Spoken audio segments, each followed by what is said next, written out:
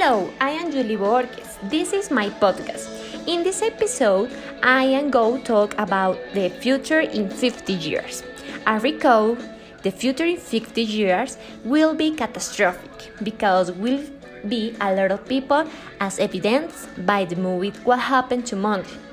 The overcrowding had continued to rise due to poverty and lack of free condom or feminism. In the same way, will be more games in other dimensions as the movie Ready Player One, where the teenager will prefer stay in display than go out to house. Furthermore, personal relationships will be running out.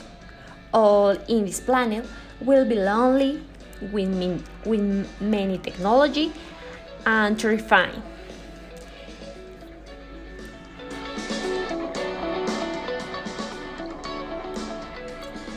Thanks. See you in the other episode. Bye bye.